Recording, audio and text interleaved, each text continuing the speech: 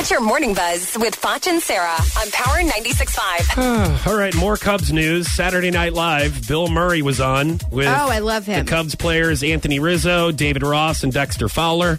My mom told me all about this when we got back in town from fishing. She goes, "Did you guys see Saturday Night Live?" And I'm like, Why "Mom, are your parents so cool?" I'm like, Mom, we were fishing in the cabin. No one watched SNL. She goes, "It was a really good one." Oh, Bill my Murray gosh. was on. They sang some Cubs song. I don't know what it was. I go, "Was it this?" They're singing, go, Cubs, go. Go, Cubs, go. Hey, Chicago, what do you say? The Cubs are going to win. I'm tired of that song. When are we done? Are you over it? I am.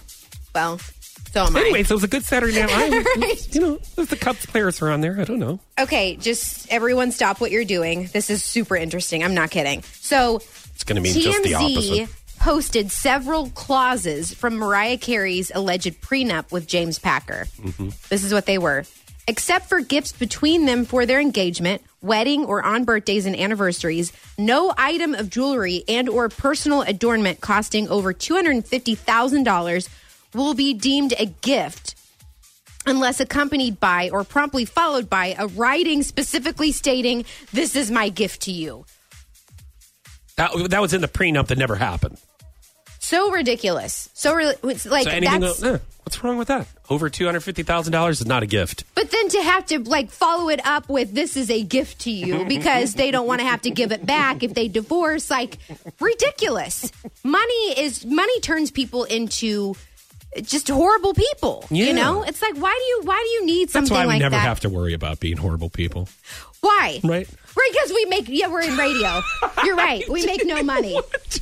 Why? Because I just told you. That was why. You and I will never have this problem. All right. Justin Timberlake is on Ellen. And have you ever, this has happened to all of us. Have you ever sang a song for years and you're singing the wrong lyrics? Yes. This happens to me all the time. I think there was a car commercial a couple years ago about Elton John's Rocket Man.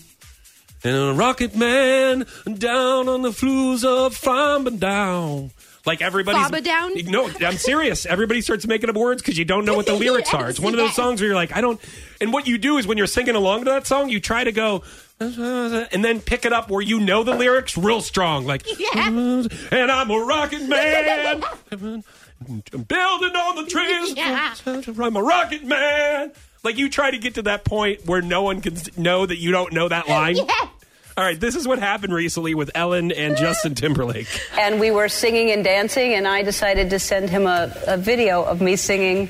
It's really high when it goes, "Can't stop the feeling." Yeah, it is. It's high. It was my favorite was you were like, "Just electric, just electric, just electric." I was like, that's not the word. That's no.